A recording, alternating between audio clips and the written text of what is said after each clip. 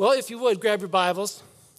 We are going to be all over the place, and I might give you a couple spots to look, but we started last week with an introduction to Rooted. Rooted is a discipleship journey that we're on as a church. We've mentioned that everyone by now should have their books. If you signed up, your books are in the lobby, if not already in your hands. If you did not sign up, you still can sign up.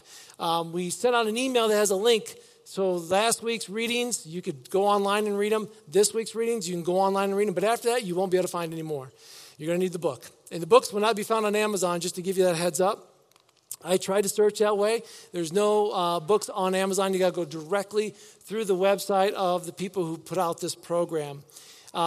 This morning, just a reminder, as you go through, like tomorrow, you're in chapter 2. There's a daily reading for the next 5 days. It's great that you do that, okay? But what's more important is that you share with somebody else in your house, a small group.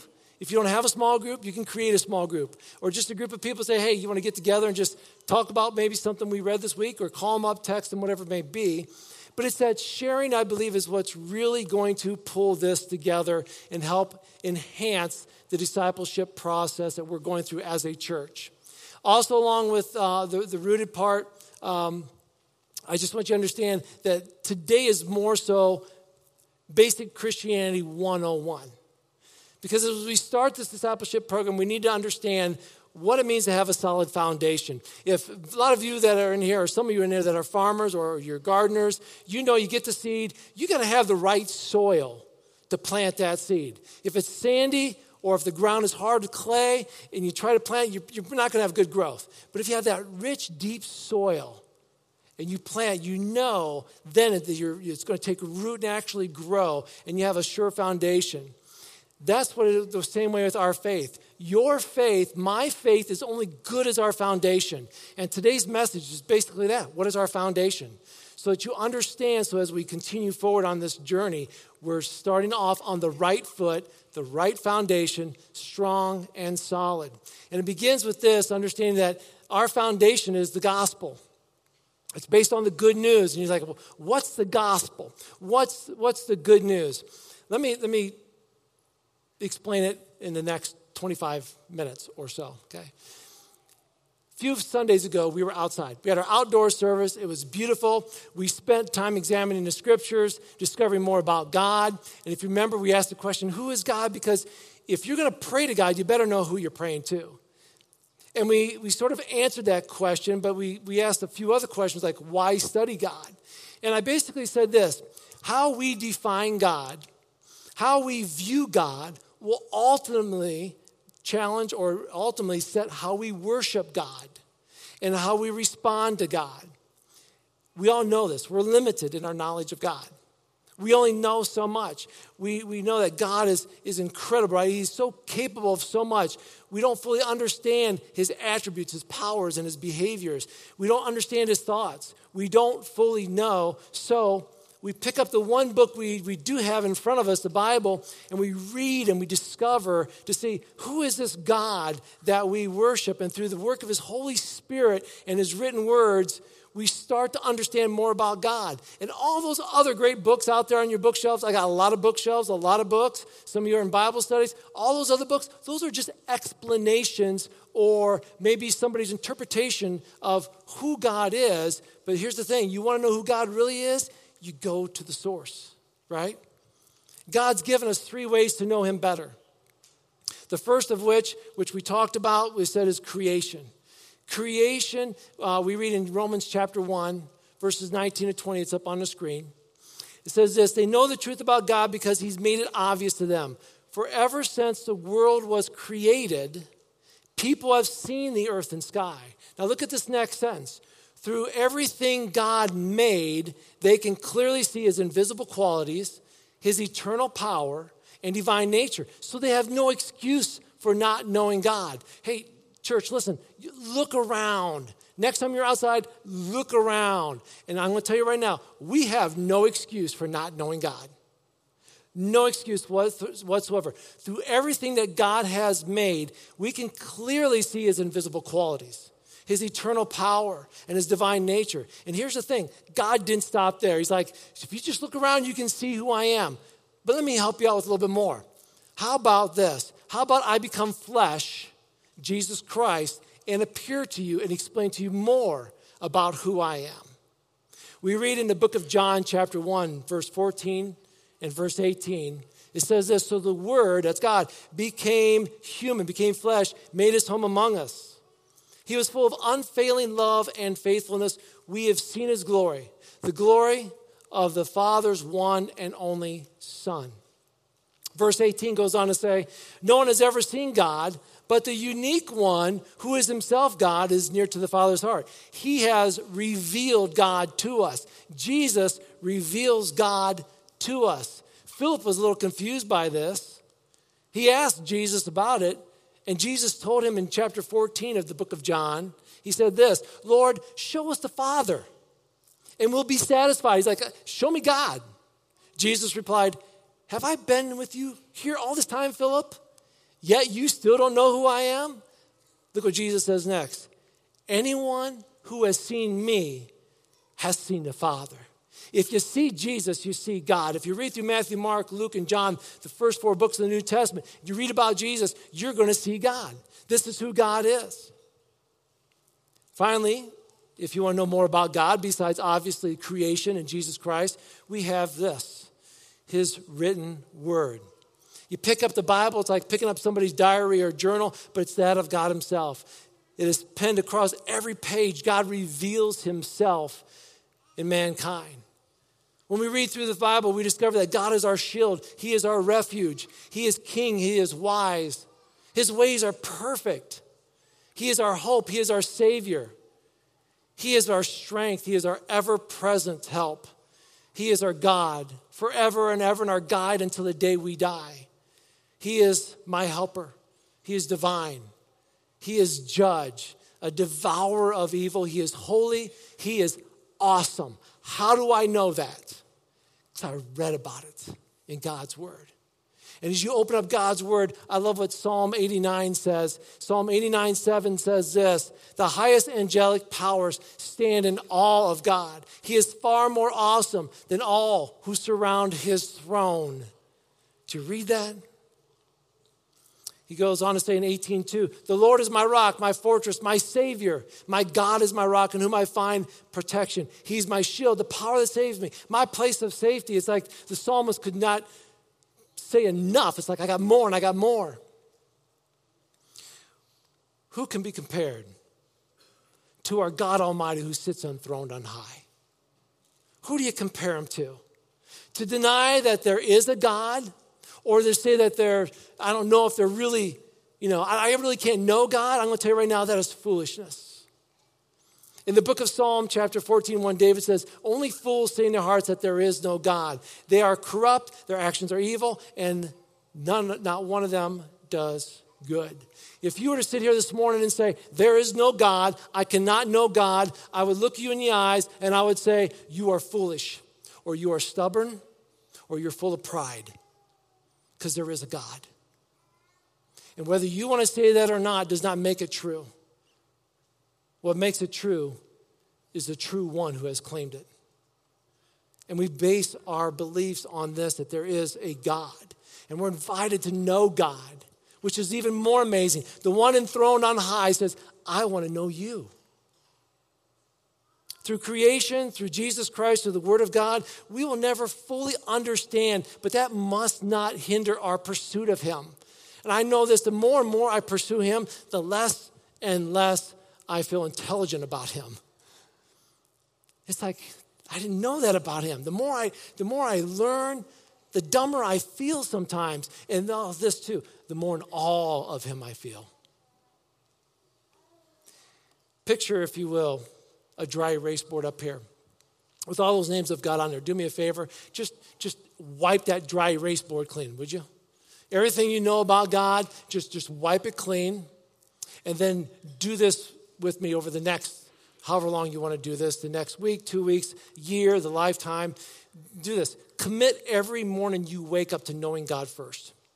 Set your alarm for 5 minutes earlier than what you normally get up. Okay, just 5 minutes earlier. Let me ask this. Is God worth 5 minutes of your time? He gave you eternity. Do you think you can give him 5 minutes? If you can, get up 5 minutes earlier. Just find a psalm, have it ready to roll, read it, meditate on it, pray over it, move on. With that dry erase board with nothing on there, when you wake up in the morning, put something up there about you learned about God. Give him just 5 minutes. Pursue him.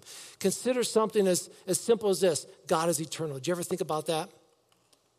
Before you and I, there was God. Before my parents, before my grandparents, before my great-grandparents, there was God. Before your family tree ever took root, there was God. Before the disciples, before the prophets, before Jacob, Isaac, Abraham, there was God. Before Adam and Eve, there was God. He is eternal. Before Buddha, before Muhammad, before Gandhi, before Joseph Smith, or any false prophet or religious leader, there was God. Before you could process a thought, imagine anything about God, there was God. He is eternal. He is before all things, above all things. He is eternal. Now, understand this. This eternal, holy, majestic God says, I love you. Me? In your Bibles, Genesis chapter 1. Go ahead and turn there, would you please? I love how he starts off at the very beginning of the outset. It's like, in the beginning there was God. Just stop there. That's our eternal God. In the beginning, God's right there, right? But then it goes on to tell us about this God, this amazing God. Genesis chapter 1, verse 26, we read, God said, let us make human beings in our image to be like us. They will reign over the fish in the sea, in the birds in the sky, the livestock, all the wild animals on the earth, the small animals that scurry along the ground. So God created human beings in his own image. In the image of God, he created them, male and female, he created them. It's like he keeps repeating himself. God created male, God created female. God created them in his image. In his image, he created them. He created mankind. It's really simple. At the very beginning, this is what it says. We bear the image of God. We are his masterpieces. When you look in the mirror, you bear the image of God. Let that sink in. You are not God, I am not God, but we bear his image. Psalm 8, 4-6 says this. What are mere mortals? That you should think about them. Human beings, that you should care for them. Yet you made, if you want to personalize, you made us a little lower than God and created and crowned them with glory and honor. You gave them charge of everything you made, putting all things under their authority. So God creates us in his image. He gives us responsibility. He gives us purpose. And then look what we learn more about this. Psalm 139, 13 and 18, I'll put up on the screen. This is even more so about you, okay? You made all the delicate inner parts of my body. You knit me together in my mother's womb. This is a psalmist right now, just reflecting how awesome God is. Thank you for making me so wonderfully complex. Your workmanship is marvelous. How well I know it. You searched me when I was being formed in utter seclusion, and I was woven together in the dark of the womb. You saw me before I was born. Every day of my life was recorded in your book. Every moment was laid out before a single day had passed. How precious are your thoughts about me, O God. They cannot be numbered. I can't even count them. They outnumber the grains of sand. Did you read that last sentence? I can't even count the precious thoughts you have about me, God. They outnumber the grains of sand. So help me out. Let's start counting. How many have you seen there? 1, 2, 3. This could take forever, right? It's like, okay, so right there in that hand, just consider those are all the precious thoughts that God has about you. Oh, wait, he didn't say in the hand. Now start adding up the grains of sand. Oh, let's add in all the deserts, all the beaches. Basically, what this psalmist is getting is that God has these incredible thoughts about you, okay? Remember, he's God, we're not. But he says, I love you. I've got all these precious thoughts about you. You beat yourself up every day. You stand in the mirror. You compare yourself to others. You don't think you're any good. You think you're guilty of this and you're bad for that. And God says, I love you. I've adopted you. You're my child. You see, this undefinable, all-powerful, eternal God loves you. Creates you to be in a relationship with him, to worship him, to love him. And to deny his presence and power is foolish. But that's what we do. So here's the thing. We got some good news, we got some bad news. We were just talking about this on the way in. Good news is there's a lot of people here at church today. Bad news is we ran out of bulletins, right? Okay, that happens. Good news is God loves us. But the bad news is, what is it? Go back to Genesis chapter 3. If you're in Genesis 1, just a couple flips of the pages. Genesis chapter 3. The bad news is that something separates us from this God that loves us. We call it sin. We read here, Genesis chapter 3, we'll begin in verse 1. The serpent was the shrewdest of all the wild animals the Lord had made. One day he asked the woman, did God really say you must not eat the fruit from any of the trees in the garden? Of course we may eat from the trees in the garden, the woman replied. It's only the fruit from the tree in the middle of the garden that we're not allowed to eat. God said you must not eat it or even touch it. If you do, you will die. Verse 4 goes on to say, you won't die, the serpent replied to the woman. God knows that your eyes will be opened as soon as you eat it, and you will be like God, knowing both good and evil. The woman was convinced. She saw that the tree was beautiful and its fruit looked delicious. She wanted the wisdom it would give her. So she took some of the fruit and she ate it. She gave some to her husband who was with her. He ate it too. And at the moment their eyes were open and they suddenly felt shame at their nakedness. So they sewed fig leaves together to cover up themselves. See, the temptation, as we learn about sin entering the world right here, comes in verse 5. The temptation comes from the devil. And it was to be like God. I don't know if you saw that.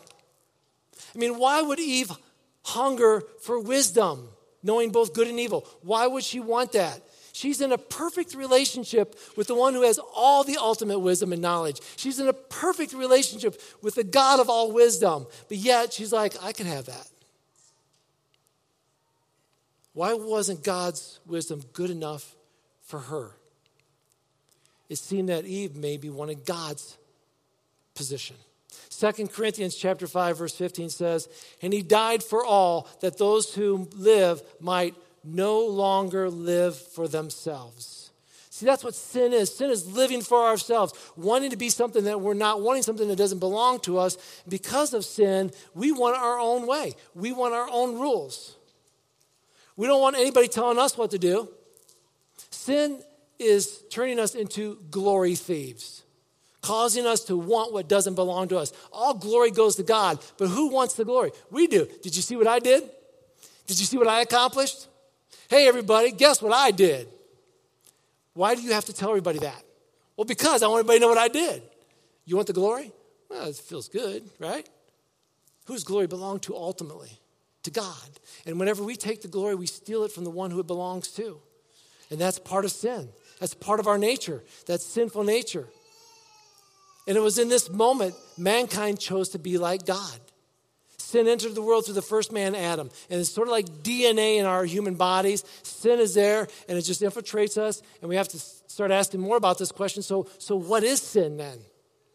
The average person today has little awareness of what sin is. And I say that because my generation, and if you grew up in the church, you knew what sin was. It's spelled out in the Bible. But today, sin is a word we don't use. We don't want to talk about your negative things that go on in your life. We cover it up. Pastor Paul Tripp, take a look on the screen, said this. This comes out of his book, and if I try to say, quote it all or read it, I might struggle. So read along with me if you want. Sin is no longer a category in people's minds or in our culture. Sin is not viewed as a tool that explains people's motivation or behavior.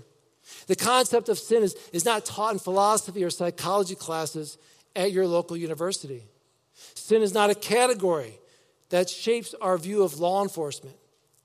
The truth of human sinfulness doesn't shape the way most people think about racial injustice, totalitarianism, or abuse. The doctrine of sin isn't typically used to help counselors understand the difficulty of marriages and parenting. Sin isn't understood by the force behind a pornographization of popular media. Few people think that corruption of politics, government, has anything to do with sin.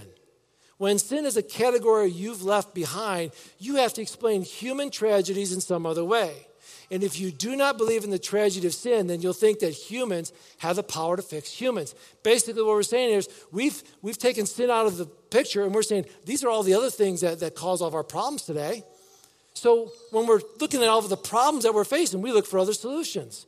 We've today have said, well, our solutions are found in education or in government or in programs. Our solution is found in medicine or philosophy. All things which are good, but listen, those don't take care of spiritual darkness and deception. Sin is a spiritual sickness. Humans cannot take care of that human sickness. Only a spiritual divine answer can answer that and take care of that. No one can help free us from the sin and its destruction except for the grace of God. It's like being in the middle of the ocean. Your ship goes down. You're the only one on board. There's no life preservers. There's no life jackets. You are dog paddling. You are treading water in the middle of the ocean trying to stay afloat. And the waves are getting bigger. And again, miles and miles and miles away is help. You don't even see it. And you can only be for so long. But in all your self-willpower, it's like, I'm not giving up. But eventually, you won't be able to do it. You need somebody to come along and toss you a life preserver, toss you a line, pull you into safety. That's what's going on with sin. Sin is an ocean that we are all sinking in, and only a Savior can rescue us. We cannot save ourselves out of our sinful moments. Sin is rebellion against God. It's snubbing our noses at our Creator. It's telling the one who knows us inside and out that we don't need him. Another word for sin is transgression. Transgression is basically this. It's basically this: to knowingly and willingly cross boundaries that an authority has set up. I pull into a parking lot. I see the no parking sign, but it's the closest one to the building. I really don't want to walk. I already worked out today on a treadmill. Why would I want to walk an extra, 100 feet? So I'm going to park right in that because it says no parking, but I'm going to park there. I've just transgressed. I've willingly and knowingly went against the authority that's right in front of me. That's transgression. Sin is rejecting what God has given us. It's that target that we aim for and we miss. Romans 3:23 says, all have sinned. We've all fallen short of the glory of God. That target falls short. Sin creates distance between us and God as well. That's probably the scariest thing. It separates us from God. You know what else it does? When we're separated from God because of sin, it also separates us from the people we love around us. It destroys relationships. We live in this broken world. In Isaiah 53:6, it says this: all of us like sheep, we have strayed away. We've left God's paths to follow our own. We make our own choices.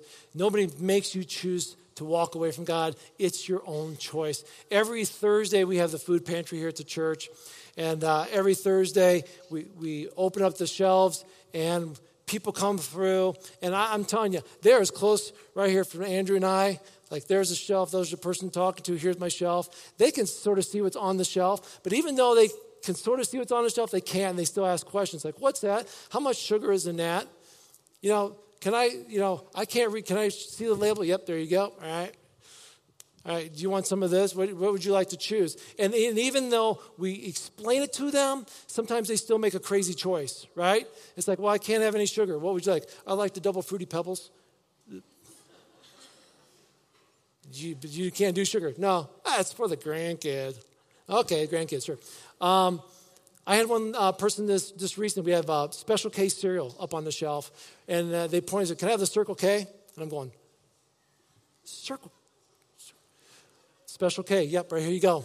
It's like, even though we explain things to them, sometimes we don't see it correctly. God has given us a choice.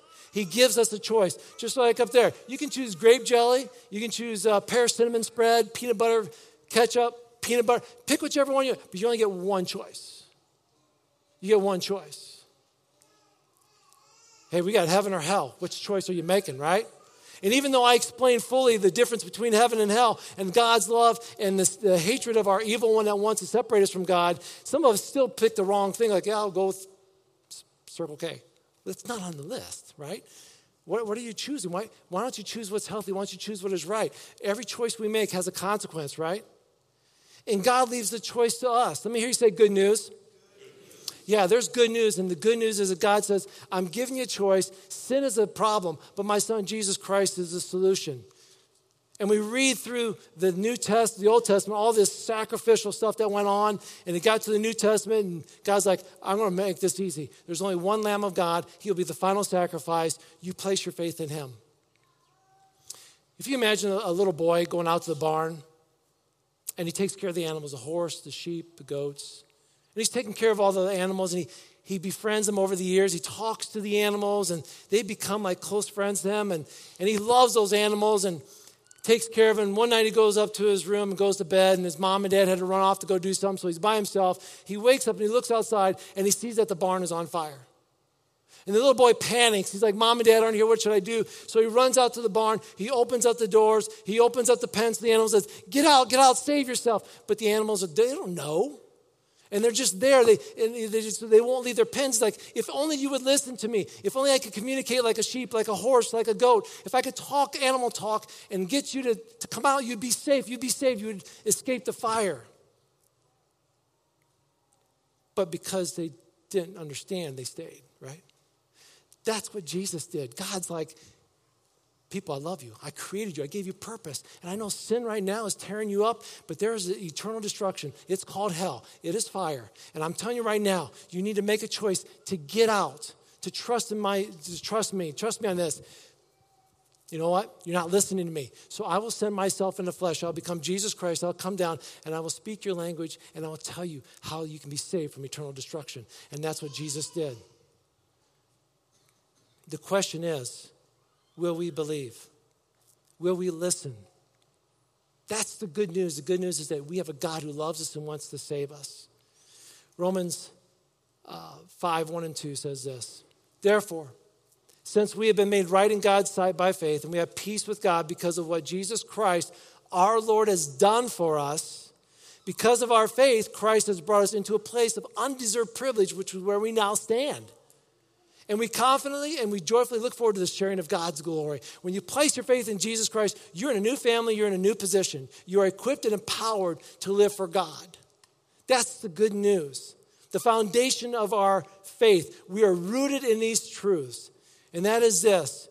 God loves you. He created you, this all-powerful God. And sin separates you. But Jesus Christ reconciles that relationship. And when you believe that and you place your faith in him, he saves you and he empowers you with his Holy Spirit. Galatians 2:20 says, I've been crucified with Christ. It's no longer I who live, but it's Christ who lives in me.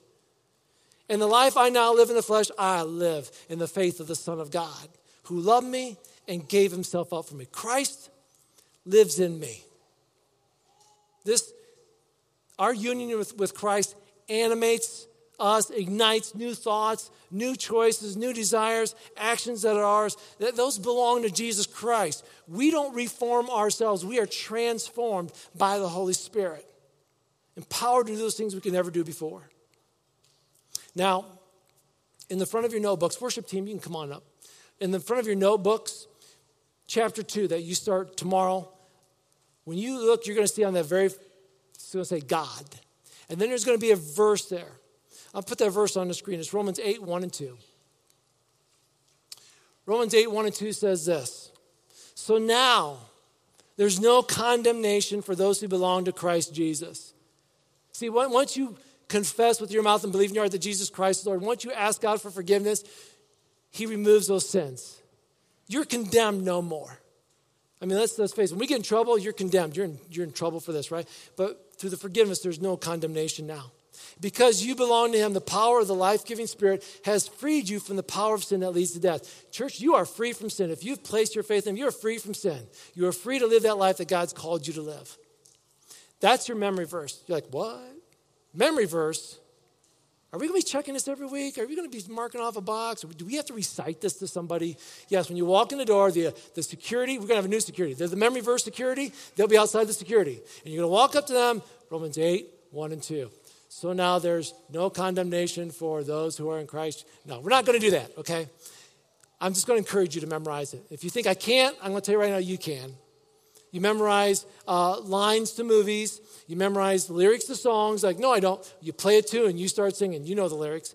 We can memorize these things. We memorize phone numbers. We memorize information about people. I know people know stats of sports. It's like, that's ridiculous. How do you remember all that, right?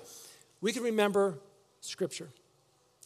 Nobody's going to hold you accountable to this. I'm just going to encourage you to do it. I'm going to do it. If you want to hold me accountable, ask me. I will recite it next week for you, okay? But I know this, thy word have I hid in my heart, so that I will not sin against you. We memorize God's word for purpose. It's worth memorizing. Our foundation for being firmly rooted in the gospel is the good news. And this morning, you heard the good news. I encourage you to remember, God loves you. Sin separates you.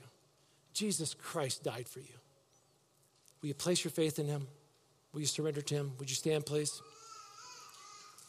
After this morning, you hear this sermon, one of two things should be happening right now in your heart. You should be doing one of two things. Either you're praising God that you have new life in Christ, or you're on your knees confessing that you need Jesus Christ. It's one of those two things. I hope you're praising him. And if you don't know him, I'll be around after church. I'll hang out as long as you need. If you need to have a conversation about knowing him, I'd be more than glad to talk and share more about my Jesus with you. Let's pray. Heavenly Father, thank you, Heavenly Father. Thank you for who you are, that you are God. You're above all things. That you, despite your position, you love us and you created us to worship you. Forgive us, God, of our sins that have separated us from you.